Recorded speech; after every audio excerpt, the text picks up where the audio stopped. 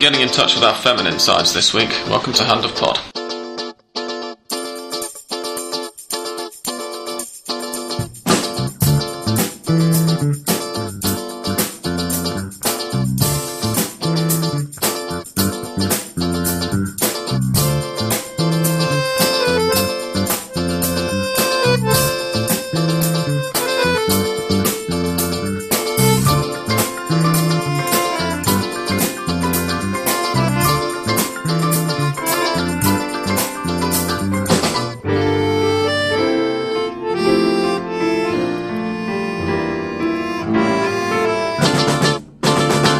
We're just here discussing English Dan's hygiene products.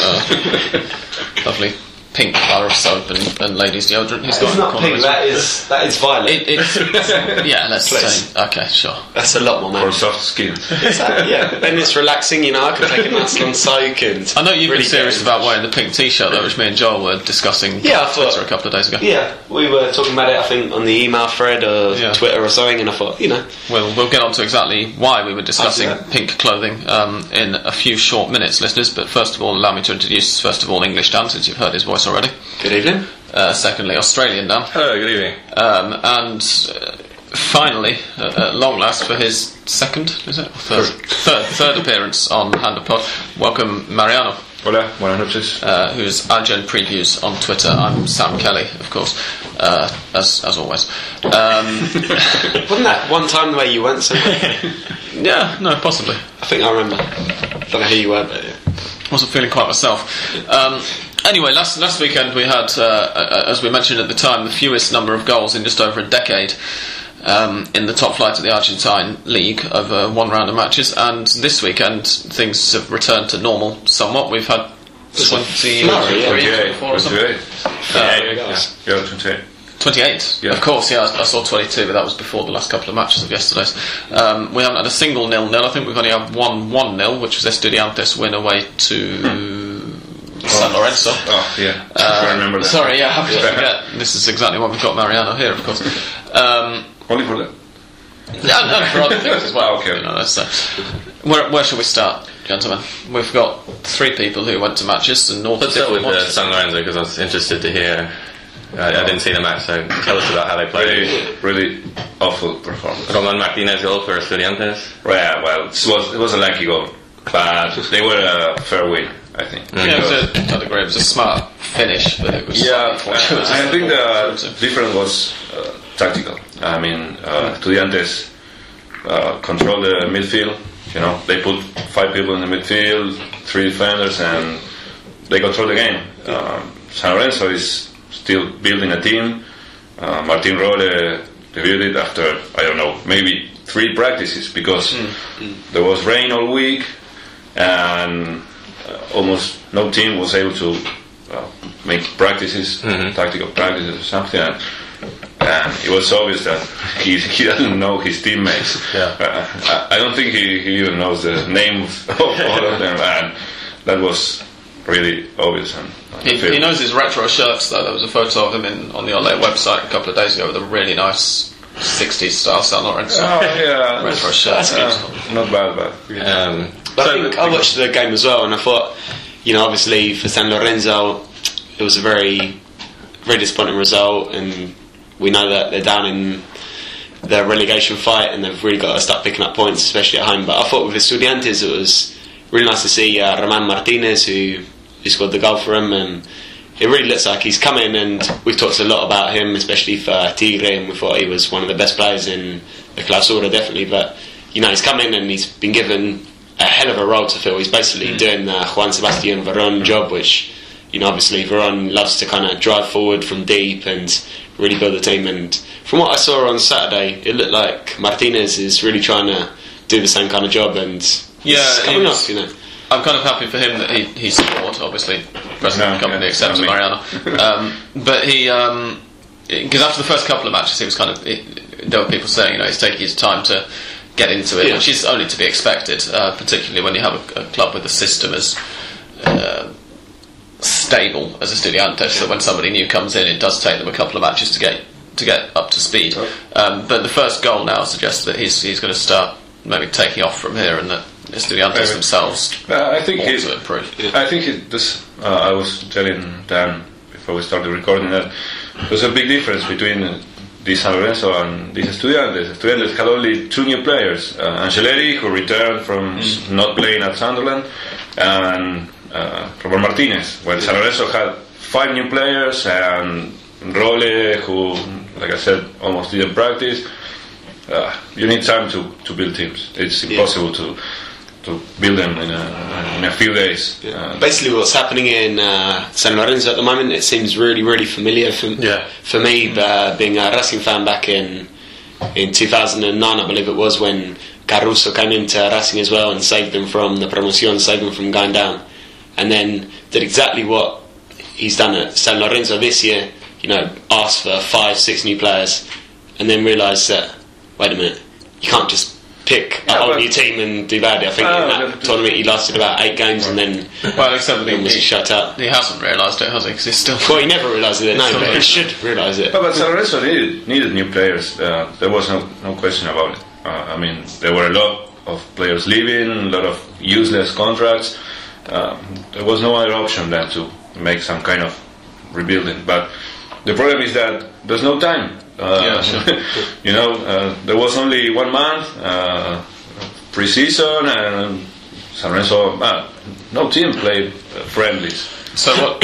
No, that's true. Actually, there were a lot of teams only played sort of 1 or 2, and they were all against 5th division sides. Or that doesn't count. No, precisely. This is. I thought San Lorenzo did play 1 against Huracán.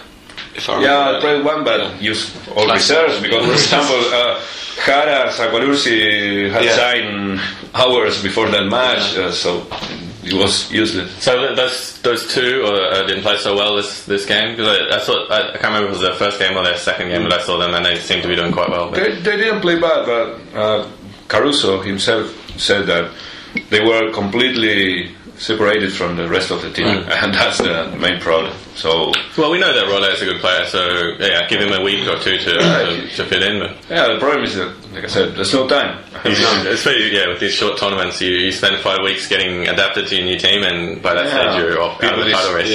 People is really anxious. I was at the stadium.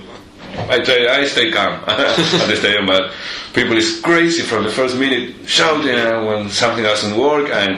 And the truth is that Caruso now has 2-3 games to pick this up. What do San Lorenzo fans in general think of Caruso Lombardi? Most fans don't like him. He's from the start, or just sort of from the start. From the start. But it was like there's no other option. Some months ago, so bring him. There's no other option. But the problem is that those that still don't like him don't know who. I've read Maradona. Come on, please. Maradona or Gorosito, but there's no other option. I think you should be given time to build a team. So there are 2 things really, Mariano, that I wanted to ask you. The first is how you're now feeling after these first 3 rounds, because we were trying to get you on before the season started, and I made a kind of joke about laughing at San Lorenzo's pre-season on Twitter, and you quite correctly pointed out to me that they, on the face of it, appeared to have reinforced really well with the new players who've come in. I still think that there's good material, but we need time, and there's no time. Sure. And the other thing is, which we've kind of been holding back on mentioning San Lorenzo too much until you were here, because you'll be able to tell our listeners in much more detail, but about some of the reasons that I wanted to make fun of San Lorenzo and the pre-season, some of the institutional shit that's been hitting the fan all over the club, right? They're in a worse state, if anything, than, say, Independiente are with what's going on there. Yeah. I think it's worse than Independiente. Well, different games. There are presidential elections at San Lorenzo later this year, right? Yeah, there will be presidential elections in 2 weeks, September 1st. Less than 2 weeks, in 10 days. Yeah, and it's obvious who will win. There will be 3 lists participating, but it's obvious that the Tinelli list will win. And San Lorenzo's political problems exist in, I can't remember. I've seen magazines talking about it in the 50s or 60s. Where you have 3 San Lorenzo fans, you have 4 political lists. That's the joke normally. List for English-speaking listeners, it's like a party. Political party. Party is the word. Yeah. Yeah, almost. I think you could say list like a ticket or something. Yeah, well, yeah, that's good. Ticket, Well, or party or whatever. I mean, but there were also fan protests after the escape from relegation, weren't there? And yeah, there was a problem was that the president had to resign. Even if we were in second division or first division, I mean, obviously he wanted to do the best, but he couldn't do it. Because what was the story really behind his resignation? Like, what kind of foresight? Well, he almost died. He almost died. He had a heart attack that same day of the protest. Not the heart attack, but he was at the hospital. He wasn't there, and he was. I have sources that told me that was true. I thought at first that he's at the Caribbean, at the beach or something. No. He was at the hospital for real. Wow. I mean, too much pressure. And there were press conferences where there were people coming into the press conferences and shouting abuse at him. Yeah, I know threatening him physically. I know one of the people in the board. That he was a president candidate in the previous elections, and now he's completely out. And he told me, no. He saw him when he was almost dying, calling the ambulance. It was terrible. And well, the problem is not only the debt, the big financial problems, because every club in Argentina has that kind of problem. The problem is that he doesn't know how to manage a club. I mean, he didn't change anything. Everything was even worse, and all the dirty business inside the club. And if you have such big financial debt, you need to clear that stuff. And he never even tried because he couldn't, not because he didn't want to, but because he could. This presumably is what Tinelli is running on. We mentioned Tinelli last week in kind of passing. I compared him with Simon Cowell for the benefit of UK and American listeners especially.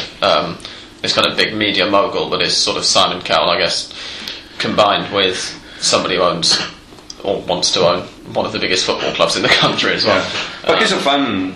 He's a fan since in the 90s when he was still building his TV empire. He was already a San Lorenzo fan, and when we won the championship in '95, he was talking about it all the time on TV. So he's a true San Lorenzo fan. The problem is how much free time he has to take care of. The club in Argentina needs 24 hours. You can't just go work on TV, have your TV show, and then work 2-3 hours. So that's why he's not the president, right?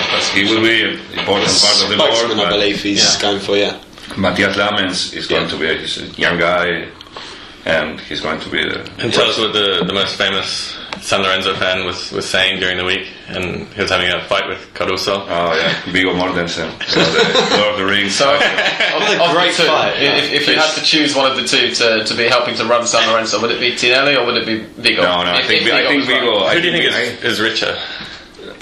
Who do you think is richer? Who has more money, Viggo or Tinelli? Viggo. It's got to be Viggo. Yeah. He earns money. Yeah, US dollars, right? That's true. Yeah. So probably Viggo. But I mean, I think Tinelli is more capable of management than Viggo. He's just an actor. Tinelli's here as well, isn't he? Of course. Which helps. Viggo might be the more popular choice, but if he's in Los Angeles or wherever. But when he had this argument with Caruso, most San Lorenzo fans I know were on Viggo's side. Basically, he said you can't win anything with this squad, right, or something like that. With this squad, with these tactics, right? That was after the Belgrano game where San Lorenzo played all defensive to try to get a point. Yeah, that game more than anything was inexplicable. I remember watching it. It was just they just. Now his idea. They seemed to have the advantage, but it just didn't seem to want to go forward. His idea was to play the first half. Defensive, hold Belgrano, and then attack them in the second. But in the second minute, they received the red card, and that's it.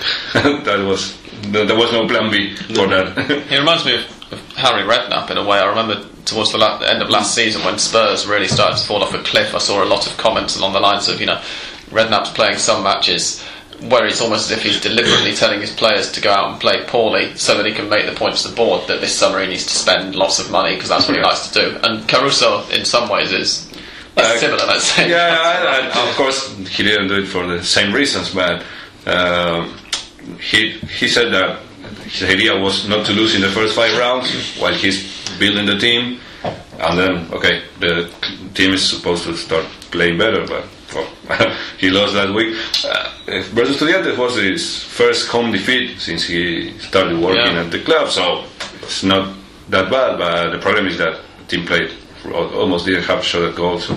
Whereas the team that Ricardo Caruso Lombardi left last season to join San Lorenzo obviously ended up getting promoted even without him. We're talking about Quilmes, and are now joint top of the league after 2 wins and 1 draw so far. Impressive 2-1 win over Union yesterday. Even without Caneo. Yeah, and with a fantastic free kick from centre back, isn't he? No, he's right back, I think. Pablo Lima, yeah. Pablo Lima, thank you. I was getting the name. One of 3 brilliant long range goals in the Argentine League this weekend. Did anybody catch that much? No. Yeah, I saw it. It was a good performance by Quilmes. Okay, good win. It was a fair win, I think. They didn't play as well as against Boca, probably.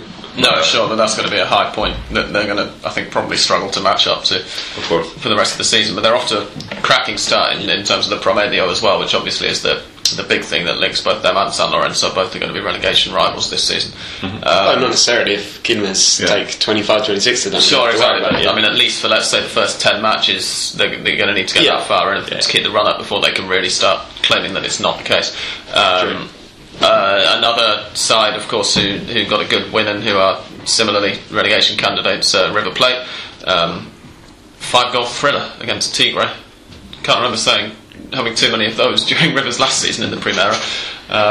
Raced into a 2-0 lead and then got pegged back and ended up winning 3-2. Anybody want to provide a more neutral perspective on that?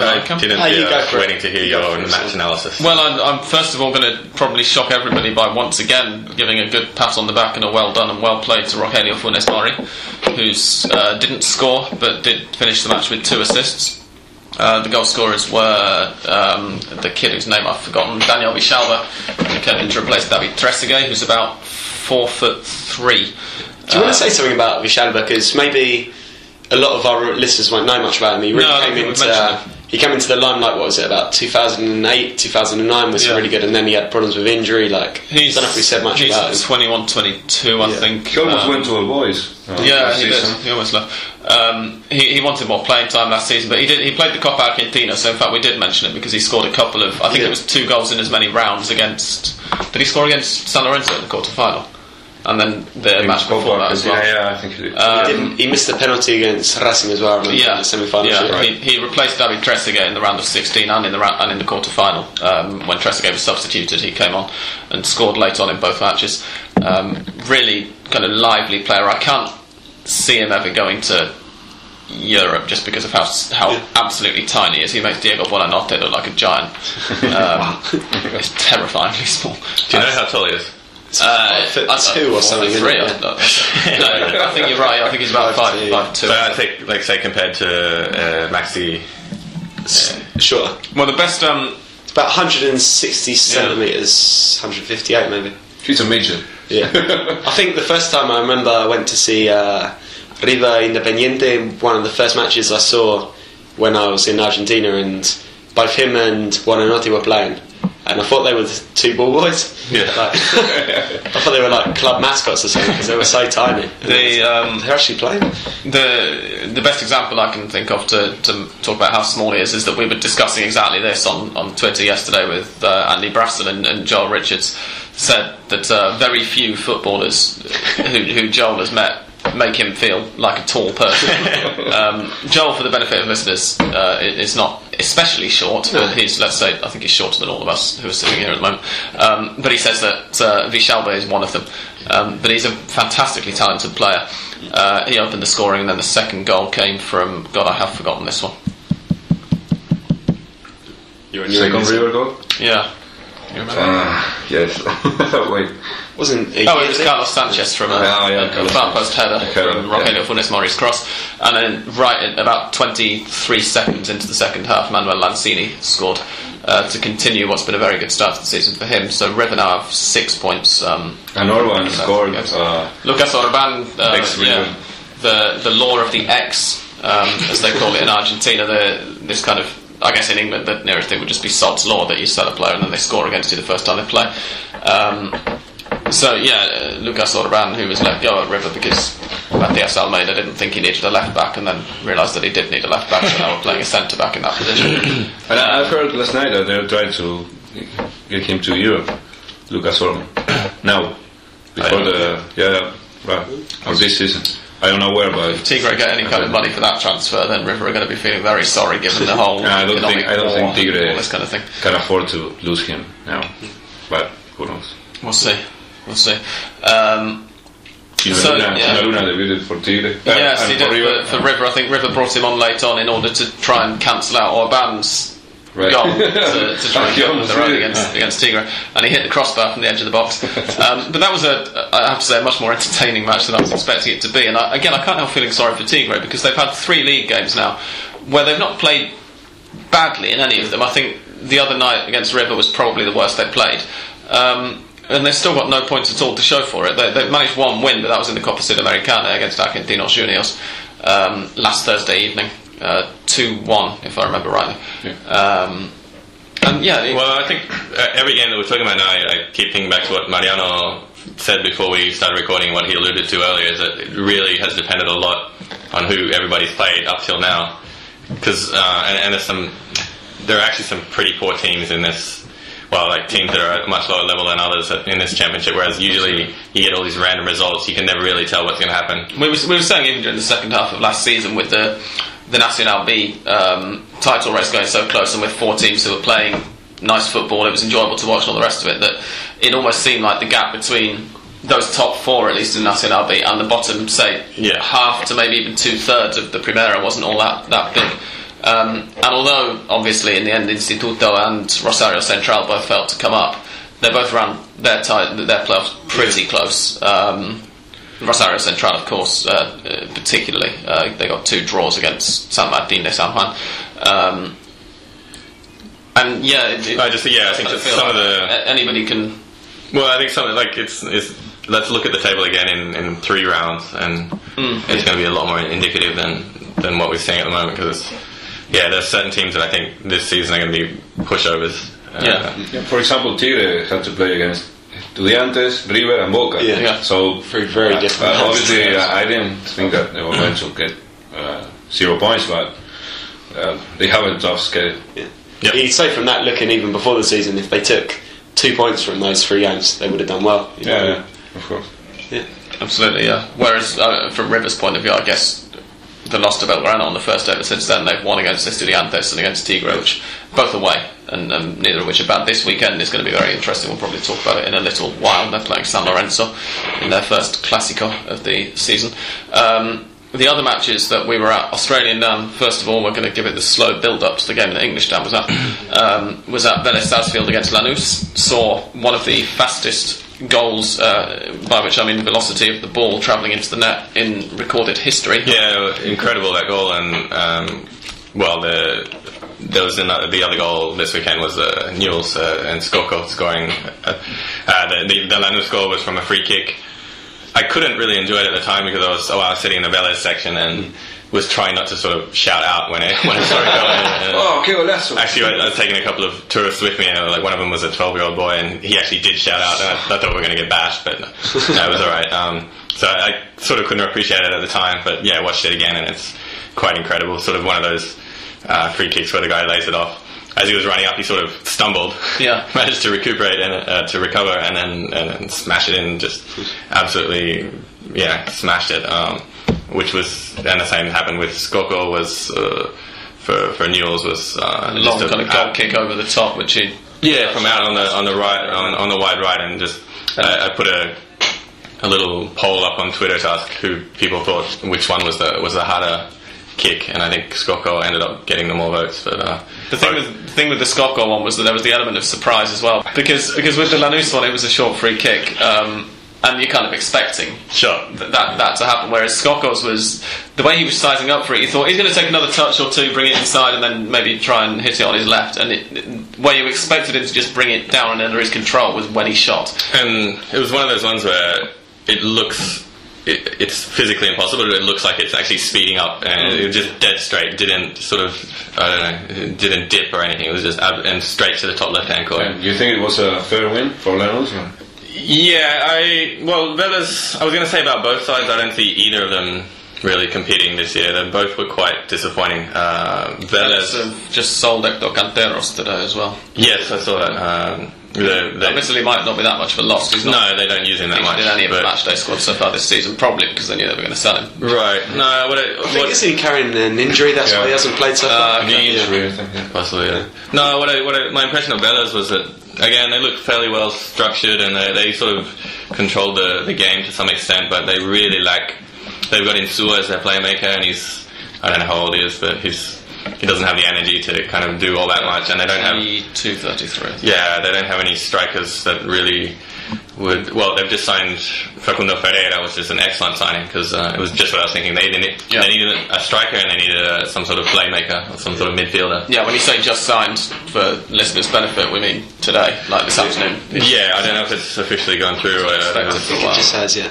Okay, so. But you say, yeah, it's on paper it's a fantastic signing, but it's also a big risk. You know, the kid's 20, 21 years old, so, and he played well in Banfield. Like, I think we have a question about this later, so we can go in a bit more detail. But I think I was just reading on Ole about the transfer, or the comments from Banfield fans, and they were like not particularly displeased to see him go. If you know what I mean? Yeah, but we can. Yeah, we resigned for letting him go as well. This is something that's been scouted by Barcelona. And like he probably hasn't been that prolific in the last couple of years, but he's playing for a terrible team. And exactly. Yeah. The problem is that he obviously wanted to leave, so that's probably why fans didn't want to keep him in the club. Lanús, they were opportunistic. They took their chances better than Vélez, but again, I don't see them doing all that much this year. So both teams were fairly disappointing, actually. And Lanús, having got at least a morale-boosting win, their next match this weekend is at home to Racing, who got a morale-boosting win of their own. And this is the final game that one of us was at, English Town. Yeah, it was a fantastic victory. I was at the game at the ungodly hour of 11 o'clock in the morning on a Sunday. And there really was, before English Town starts waxing lyrical, I'll butt in and just give a neutral perspective. There really was no way that you could say similar to what Aussie Dance just said about Lanús, when it was Racing could have won by 5 and it wouldn't have been an unfair result. Yeah, I think you'd have to go back a long way. I mean, it's a shame Seba isn't here because I'm sure he could pluck an example out from 1987 or 1989. But I think you'd probably have to go back further than that. Very possibly, yeah. But yeah, it's hard to remember a Clásico that Racing won so comfortably. It was 2-0 against Independiente, of course. 2 goals from José Sand, who opened his account for Racing after a pretty difficult start. You know, obviously we talked about his 2 missed penalties against Rafaela in the first round. Then did a Balotelli after the second one as well. Yeah, and then it was just a very, very good performance by Racing, and let's be sincere, a pretty shocking one from Independiente. Like, I don't know if it's that they just didn't want to play or they weren't allowed to play by Racing, who were very kind of controlling throughout. But they also played the second half with the men. Yeah, of course. Yeah, Claudio Moreno Rodriguez was sent off about just under 10 minutes before half time. He was thinking that he was still playing for Boca. Give a Bombonera special, but if he was using the Boca jersey, that wasn't probably second year, but then the sending off was basically a merit of the kid we spoke about last week as well, Ricky Centurion, because he was the one that, you know, he was just tormented the Independiente defence for the whole game. I think he didn't set up the first, but he gave like the pass that led to the assist, if that makes sense. He let in Gabi Auche down the right, and Auche crossed for Sand, and then he was the one who gave the cross for Sand for the second. And he just really, really looked quality. Did a marvellous piece of skill on to beat Santana. thing. It's like a bicicleta. I don't know what we call it in English. Well, sorry, bicicleta. Sorry, I was thinking. So like that thing, Ronaldo. A lollipop. Yeah, sort of, a lollipop kind of thing. Yeah, it doesn't have a name in English because it's not really common in England, right? No, it's not. Lollipop is the, but a lot of English people will also probably know it as the pedalada from the Brazilian side as well. Along those lines. And yeah, he was fantastic all the way through. Really, him and Alche are the two that stood out. Alche as well, yeah. And it's a funny thing with Alche because I'd probably.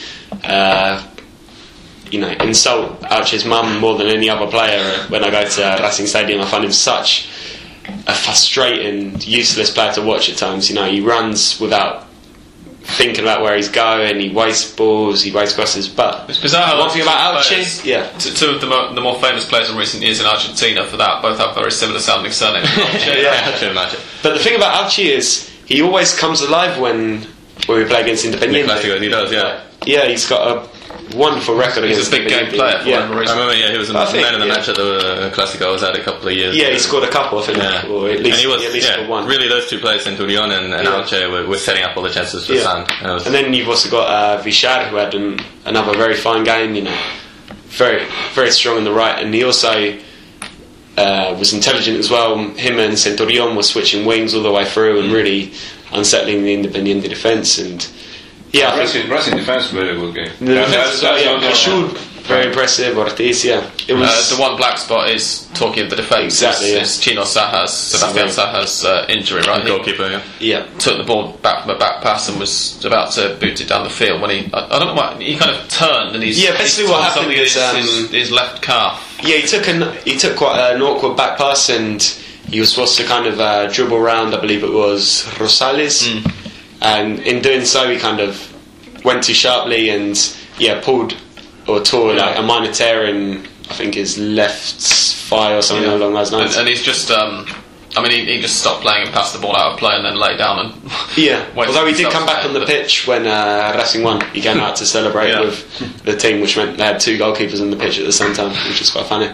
But yeah, it looks like it could have been worse. I mean, he's going to be out for 2 or 3 games. For 3 weeks, I think. So he'll miss the Copa Sudamericana clashes against Colón, and he'll miss the next game against Lanús, which is a shame. But I would say that when he went down, we were thinking the absolute worst. Being Racing, winning 2-0, comfortable in a Clásico, like it had to be like a torn Achilles tendon or. So tell us about the goalkeeper who replaced him, Dan. I can't remember his name.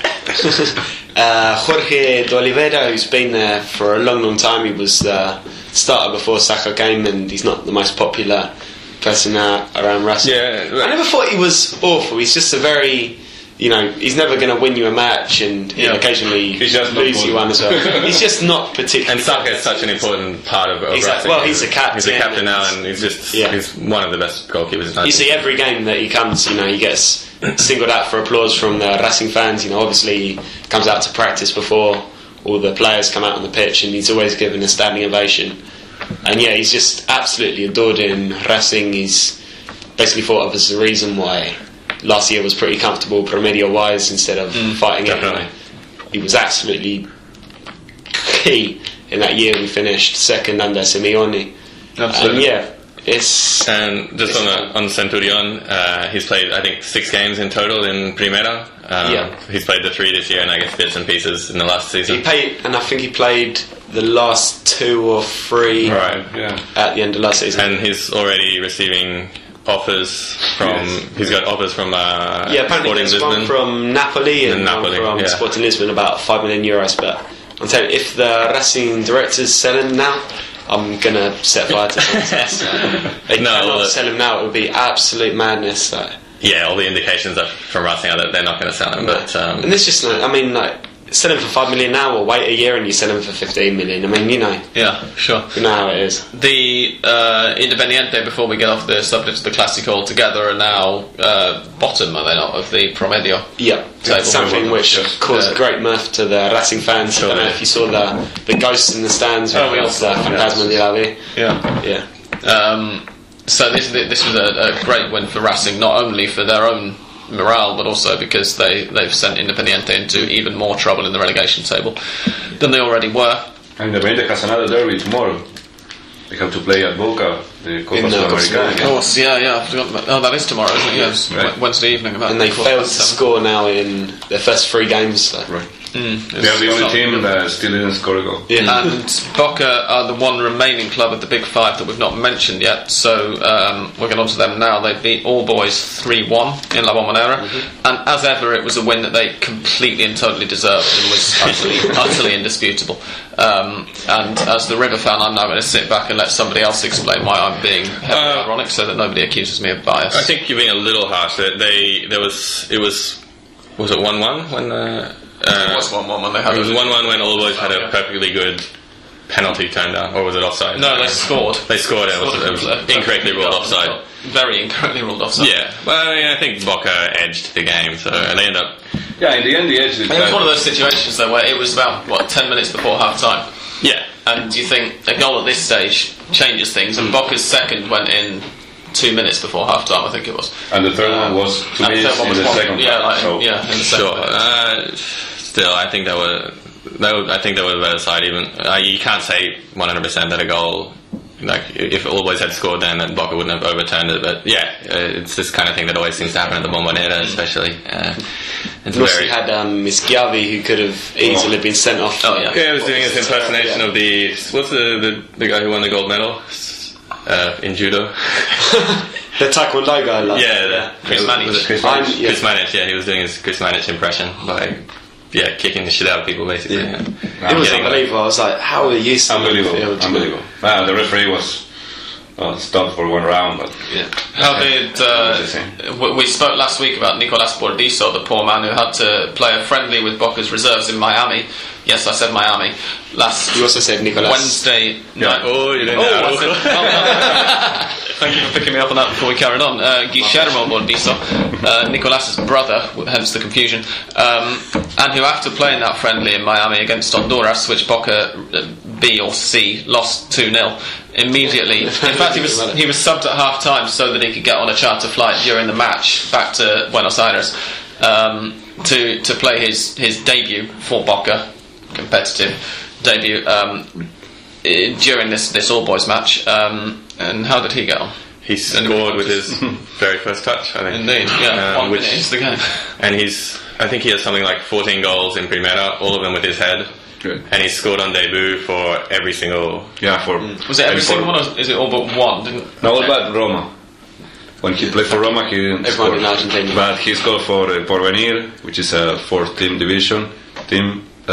He scored for Rosario Central, Arsenal, Boca, and the Argentina national team. He played, I think, a friendly, one of those local players friendlies, and he scored a goal too. So if you're a betting man and Guillermo Bordiso gets transferred from Boca to elsewhere in the next year or two, you know what bet to place for first goal. Of course, it's received a lot of hype probably because his brother Nicolas was a Boca player, of course, and also because Guillermo almost went to River, and that's right. Yeah, this is one of the big transfer sagas. It was never going to happen, and he was always preferring to go to Boca. Right. So good for him. Another good game for Sanchez Minho, who played the whole game this time. He started largely due to Walter Erviti's injury, which Erviti picked up last Thursday. Erviti, I think, is going to be fit, not for the Sudamericana game on Wednesday, but by the weekend at least is expected to be fit, and it's going to be a tough decision perhaps for Falcioni, because you'd have to assume Sanchez Minho is going to play again against Independiente. Probably by the time most people are listening to this, did play yesterday against Independiente or whatever. But then again, can you see Falcioni leaving Erviti out? The thing about Sanchez Minho is he's very, very versatile, so he can almost play anyway. You can play left back, right back, anywhere on that. I'm not sure if Clemente is injured. Well, the thing is that Clemente is a doubt for Wednesday's game. I think he'll be fit by the weekend. But Falcioni himself has been talking about eventually when Sanchez Minho does break through properly, he's probably going to play left back so much because Boca have got all of these brilliant left midfielders. They've still got Nicolas Colasso to come back from injury, who's broke a leg very early in the. I think it was very early in the Clausura. It might have been even very late last year. But he's going to be coming back before too long. So you kind of know where he's talking about, but at the same time you think. He's an amazing attacking player. He can do so much stuff.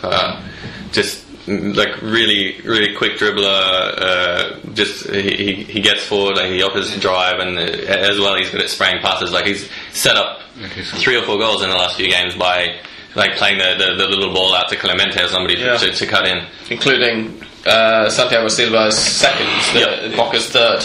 The one he celebrated as if he just won the World Cup instead of scoring the third against All Boys.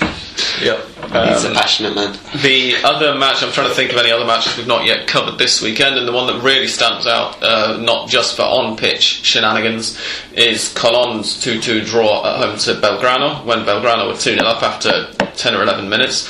Colón fought back and drew 2-2 to keep up what's been a very impressive home record all year. And there were 11 minutes or so of stoppage time, because Belgrano... difficult to say that all of them were Barra Bravas, but let's put fans in inverted commas because it's stretching it a bit, I think. Started causing a lot of trouble late on. Turned out afterwards, I think they were very upset because apparently Santa Fe police had sort of turned a blind eye to a bunch of Colón fans. Yeah, basically it's one of those situations that's hard to tell, but it seemed the general consensus was that the Santa Fe police were acting like cunts. I know that Santa Fe police have a quite bad reputation. Santa Fe, exactly. Santa Fe Rosario, police, including Rosario. Yeah, exactly. Especially Rosario. And everything, yeah. But there's something between, Córdoba and Santa Fe. It's a big rivalry. Yeah. Belgrano's goalkeeper Juan Carlos Olave ended up. He's since denied that he was actually sort of taken back to the cells against his own will. He said he was giving a statement to police, but basically the fire service and the police turned a water cannon on and started firing rubber bullets at some of these Belgrano fans right behind his goal. This was with about maybe 88, 89 minutes played or something.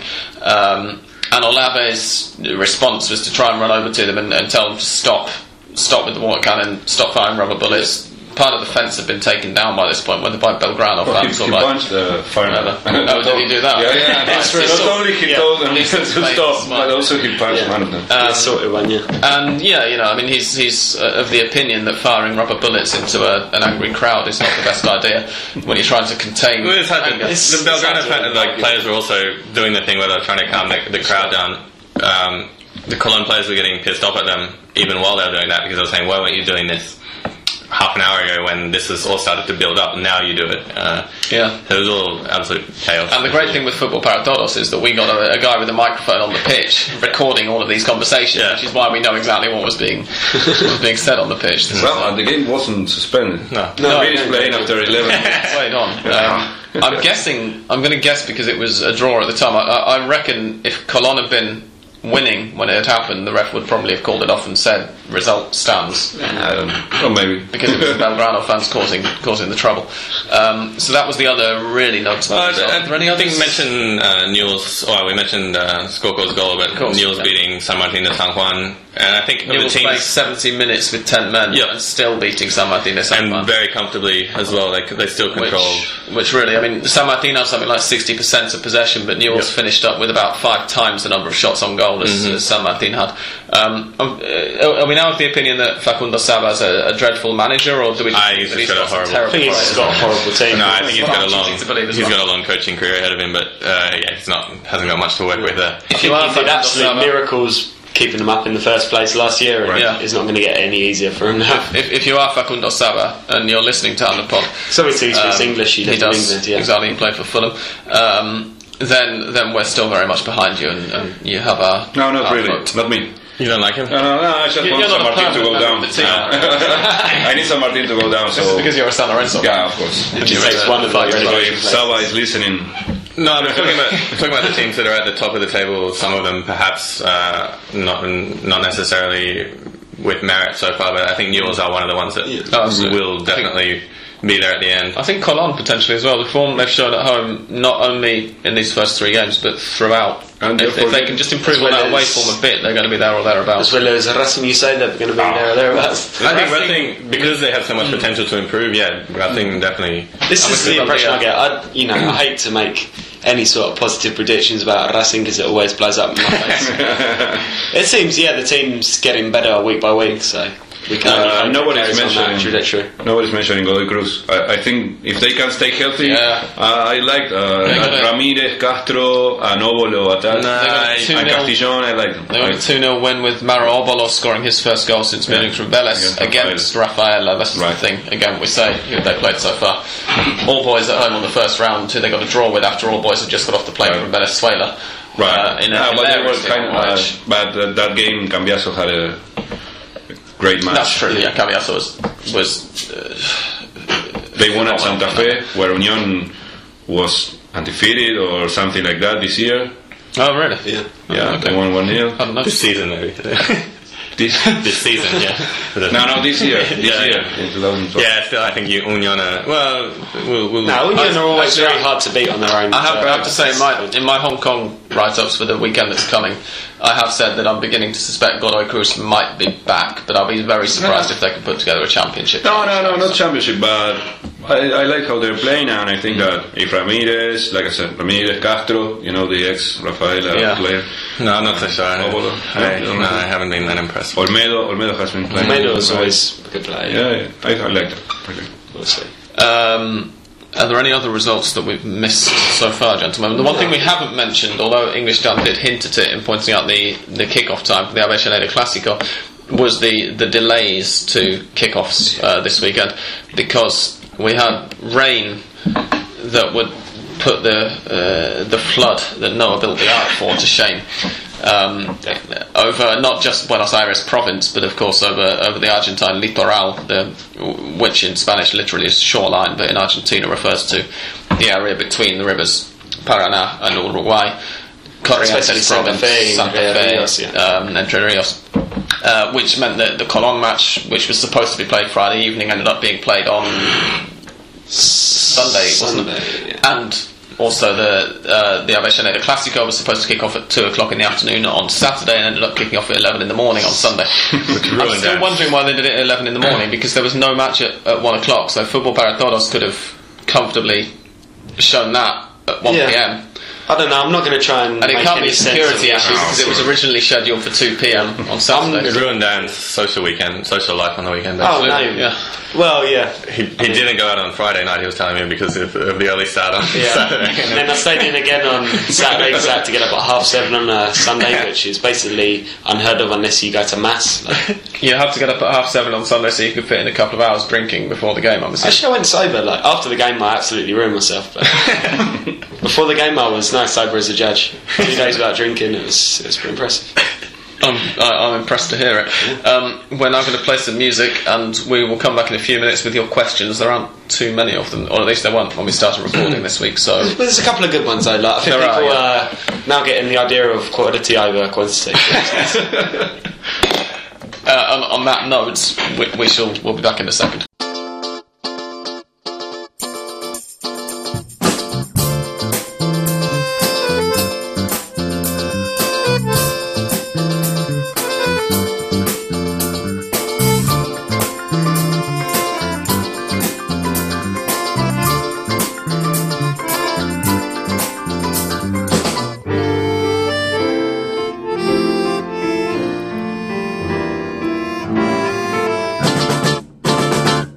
We've got a few questions this week, but as English Dan's already said, they're very high quality. I'm now raising an eyebrow at what a couple of them are like. But anyway, Andrew Gibney, the brains behind French Football Weekly, another fine country-specific football podcast, asks, is Emmanuel Herrera getting any press over in Argentina? Scored his first goal for Montpellier this weekend, or is it all Ocampos? Well, I think the shrugs that all three of us did on hearing that question say it all. Never heard of it. No. So the answer to that, Andrew, is no. At the same time, it's not all Ocampos. Lucha Lopez was in the news as well because he scored. I think he missed a penalty and then scored a very smart finish on the draw. So he still gets a bit of news, and I think someone else just moved to Nice as well to join Luciano Monson. I can't remember that. You call him Luciano Monson? Yeah. Interesting. I prefer Fabian. Well, you should learn. We're not arguing over what his first name is, by the way, listeners. We're just it's a similar Rogelio Gabriel debate. So no, the answer is no. Emmanuel Herrera is not getting any press at all over Argentina. I'm hoping we'll win points for our honesty there, rather than just doing a quick Wikipedia search and pretending that we knew like we usually do. I'll tell you what. When we're answering the next question, I'll look him up on Wikipedia and see what we can say. I'm guessing he's one of these guys that left years ago, and it's kind of been bounced around the league maybe. Yeah. David Ellershaw asks, "What's happened to Sirigliano? 3 early substitutions in each of River's 3 games." I don't know. Do you think it's the pressure of being linked so much to other clubs? Like, do you think that's getting to him? Potentially, but for whatever reason, I mean, he wasn't particularly great a week and a bit ago against Estudiantes, and I think deserved to be subbed there. And the consensus, he keeps being substituted for Ariel Rojas, the new guy who is signed from Godoy Cruz this winter, I mean to say. Who's a similar kind of player in many ways, maybe slightly more defensively solid. And I think the fact that those subs, at least in the last 2 rounds, have been made whilst River have had a lead, probably isn't coincidental. Sirigliano, of course, is a deep line midfielder, but he's slightly more an on-the-ball kind of deep line midfielder, a kind of deep line playmaker almost, rather than a destructive player, which Rojas provides that little bit more defensive solidity for. I think it's more tactics. I do think his form has dropped there, because Almeida, at the same time, it's undeniable that he's not played as well as he did last season. Well, I think Almeida talked a couple of weeks ago. He said when Sirigliano fails with 2 passes, you know that there's it gets your attention, because he doesn't usually. Sure. And I think they were working on. Apparently, they're working on, especially in training, like precision passing from Sirigliano. I guess plus we have to remember that. He played brilliantly last year, but he was playing in the National B. No, but also he played very well in his first season, because he was playing alongside Almeida during the whole of. I thought Acevedo played more than. No, Acevedo was charging forward from centre back and tanking ridiculous shots over the crossbar from 40 fucking yards out. Sirigliano has been linked quite heavily with Napoli now, because Gargano is moving to Inter. Even though, again, they're not exactly the same kind of player, but. That could have something to do with it. I do think when these guys get really linked heavily with somewhere else, it must be hard to concentrate. No, I suspect he's starting slowly. I think given time, assuming he stays with River, then if he has the time, he's going to grow into the role a bit more. But yeah, for the moment, it's undeniable that his form has dipped, at least. Wes Thompson asks, how much dulce de leche do you eat and mate do you drink? Let's answer this from the 3 Anglophones' point of view, and then we'll go to Mariano afterwards, because he's got a very surprising answer, particularly to the second one. I drink quite a bit of mate and dulce de leche. I will have, if it's as part of a factura, a pastry. Croissant, I guess most people know it as a pastry. Pastry. That's one of my favorite English words. Pastry. Dan? I could say a similar thing to you. Like, I do drink a lot of mate, especially when there's no coffee in the house. Like, I do like mate in the afternoons with a couple of pastries, as Sam said, and dulce de leche. It's one of them things I never think of buying on its own, if you know what I mean. No, exactly. I very rarely buy a pot of dulce de leche, even though I love it. But yeah, I will gobble up a pastry smeared in it. It's very sweet, but at the same time, I drink mate without any sugar. I can't stand it with sugar, but I do like to have it with a really sweet pastry to just the contrast in taste. Yeah. I do like the pastries, perhaps a little bit more than the dulce de leche, because I find like the sweetness can be a bit overpowering. The ones that come with like the crema, like the white, the yellow paste, Australian. I don't drink. I hardly drink any mate, because this is up to 6.5 years in Argentina. I love coffee, so if I have a choice, I'll always just drink coffee. And I think the thing was the Argentinians I hung out with most were my ex-girlfriend and her family and stuff, and they didn't drink it, so I just didn't get into the habit. And Mariano, who is Argentine. I hate mate. I don't like it at all. And it's been 35 years in this country, and I never liked it. Long-term listeners will be interested to hear that the previous Argentine on Hand of Pod, Seba, also can't stand mate. But this is not normal. We are not normal. No, you're the only 2 people in Argentina. Yeah, right. I think the others are Argentines in Argentina. Yeah, my family loves it, my wife loves it, but I don't like it. But also at the same time, I don't like tea. So it's probably some herbs. I can understand that, because have you been to Britain? No. So you've never had good tea in your life? So. No, I never had any tea. So so this is similar to my dad not liking Indian curry because he's never eaten it. And what about dulce de leche? I love dulce de leche, but like you said, we normally don't buy dulce de leche. It's hard to avoid. It's in every single Argentine dessert or pastry. I love it. I love it. But dulce de leche ice cream is possibly the best thing in the whole wide world. I was going to say that. Yeah. Porteño ice cream, full stop. I would say. No, I go more specific. Sometimes I'm in the mood for dulce de leche, and sometimes with the chocolate chips. Yeah, or with the caramel like brownie chips. Like if you've not yet been to Buenos Aires and are going to be visiting Buenos Aires anytime soon, the ice cream is something to put on your to-do list. It's probably the best thing.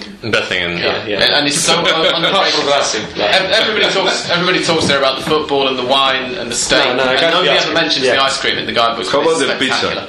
No, you don't like it, right? I like the pizza here. I do like it. I like any pizza. What's the deal with Europeans and Argentinian pizza? I don't know. I love the pizza. You don't like it? I can eat it. I've heard from other people that they don't like it. I think the problem is Argentinians insist that Argentinian pizza is the best in the world.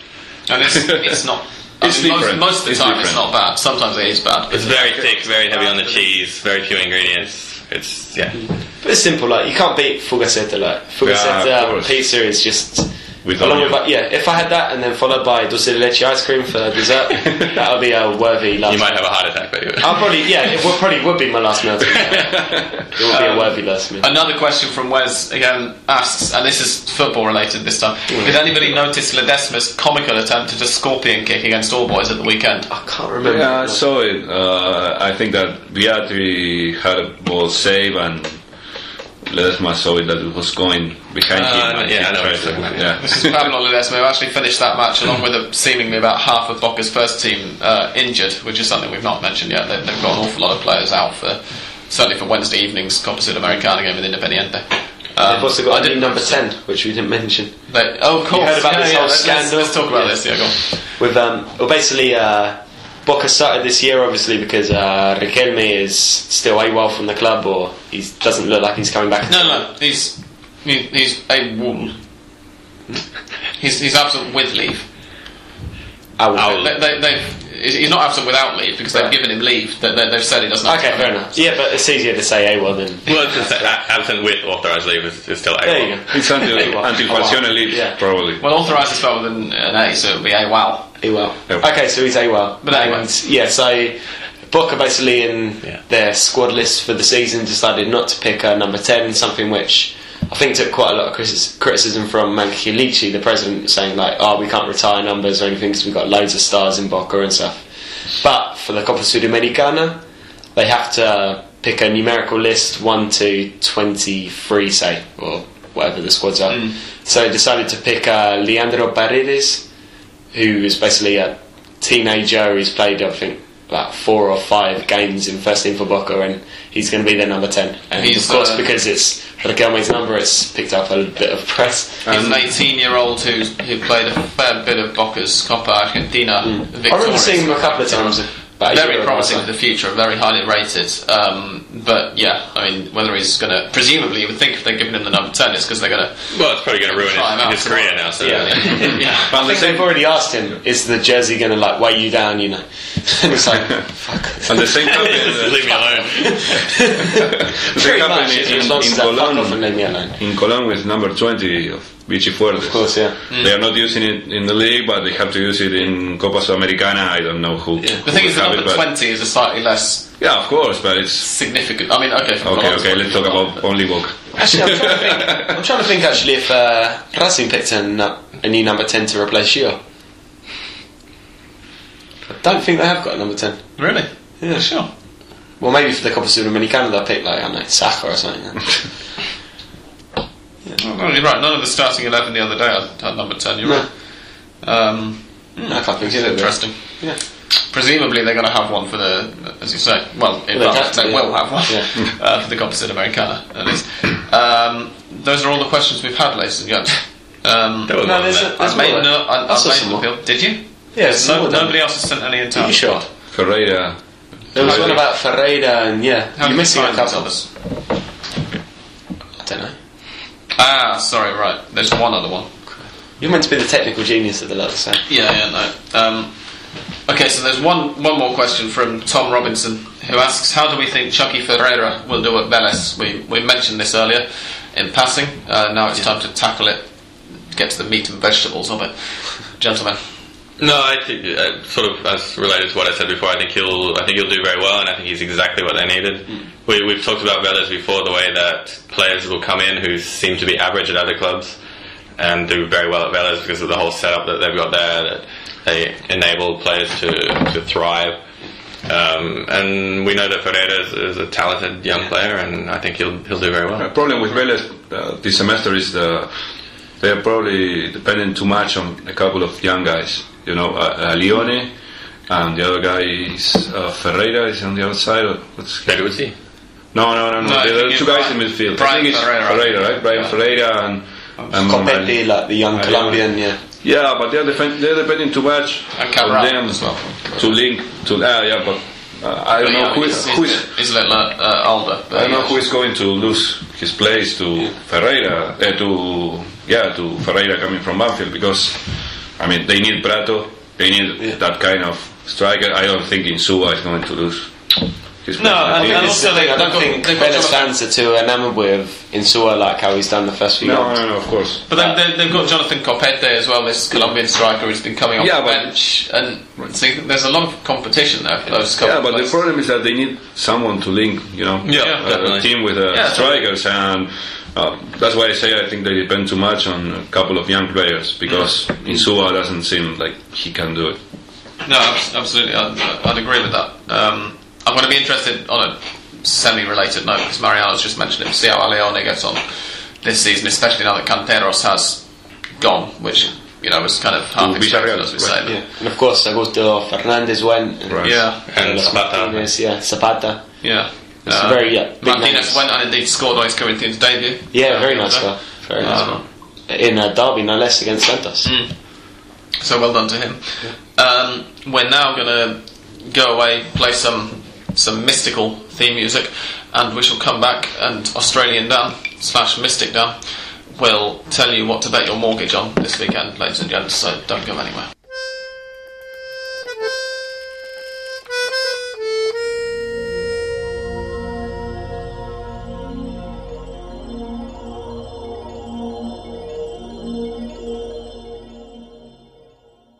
Mystic Dan did pretty well last weekend. Yeah, it was an extraordinary 5 out of 10. 5 out of 10. Excellent.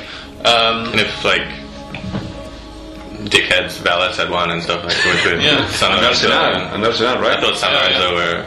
Oh, okay. Well, you can trust us. Which in a league as unpredictable as Argentina is more than helpful. I can see already from your piece of paper that you've gone for considerably fewer home wins than you did last week, which actually is the same. Let me tell your listeners that it's great that he brings the predictions in a piece of paper. It's not like he's inventing them now. He has been done in the past, Mariano. Part of this is I made it so that I can write them up on the blog site.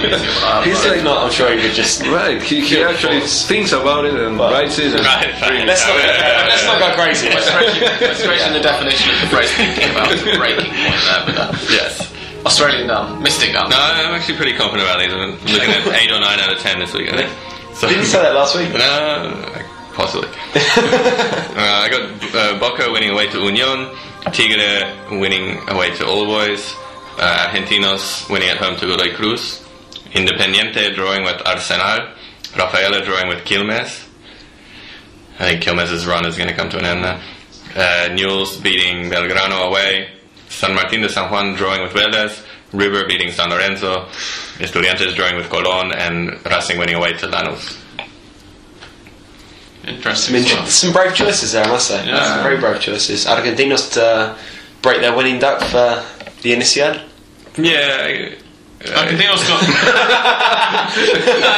Again, it goes back to the same as what I was saying before. I think it's the logic that they have to win sometime. Well, Godoy Cruz haven't impressed me that much. Like I said before, Argentinos, I've seen a couple of their games. They've looked pretty decent. Yeah.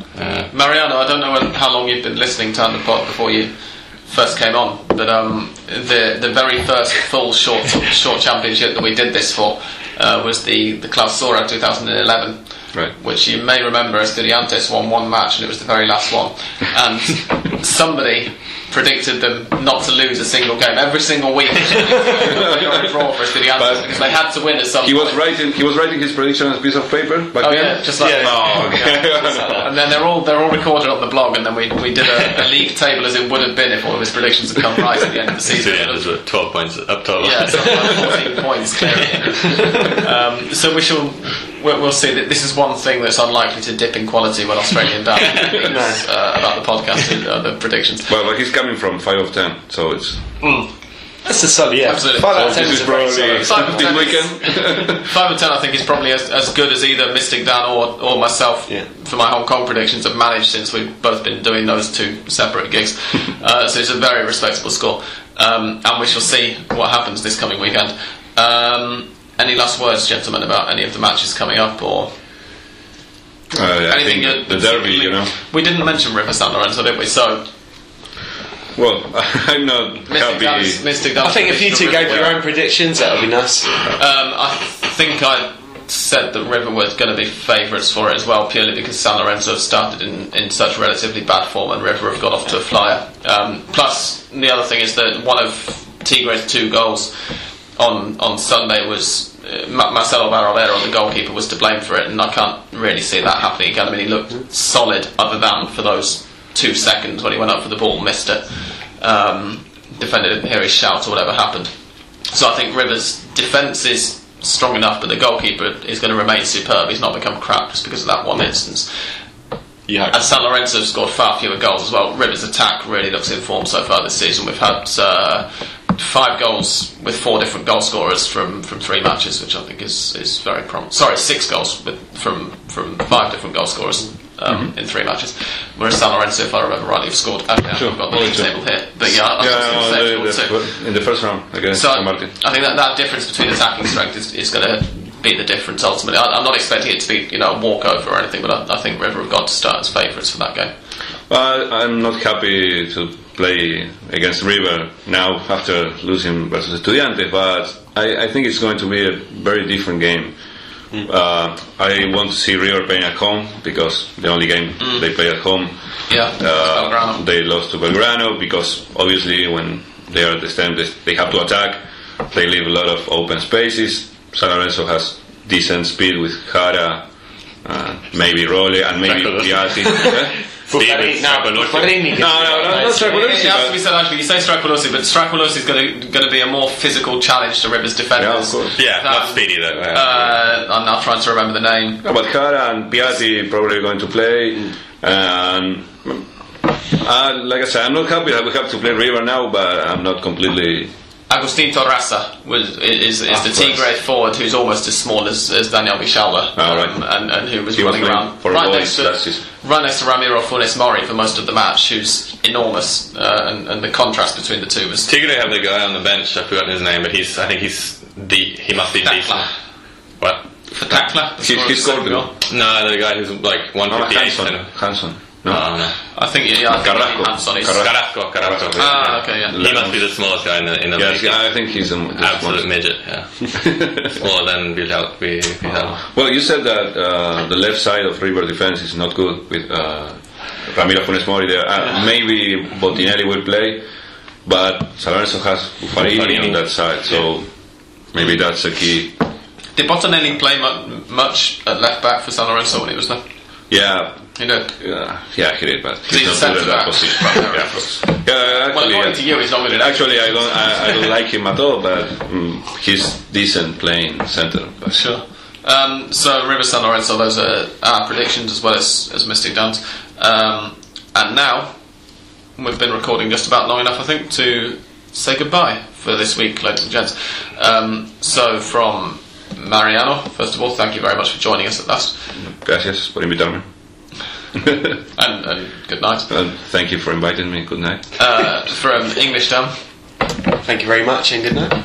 From Australia now. Gracias totales. And from me. Good night.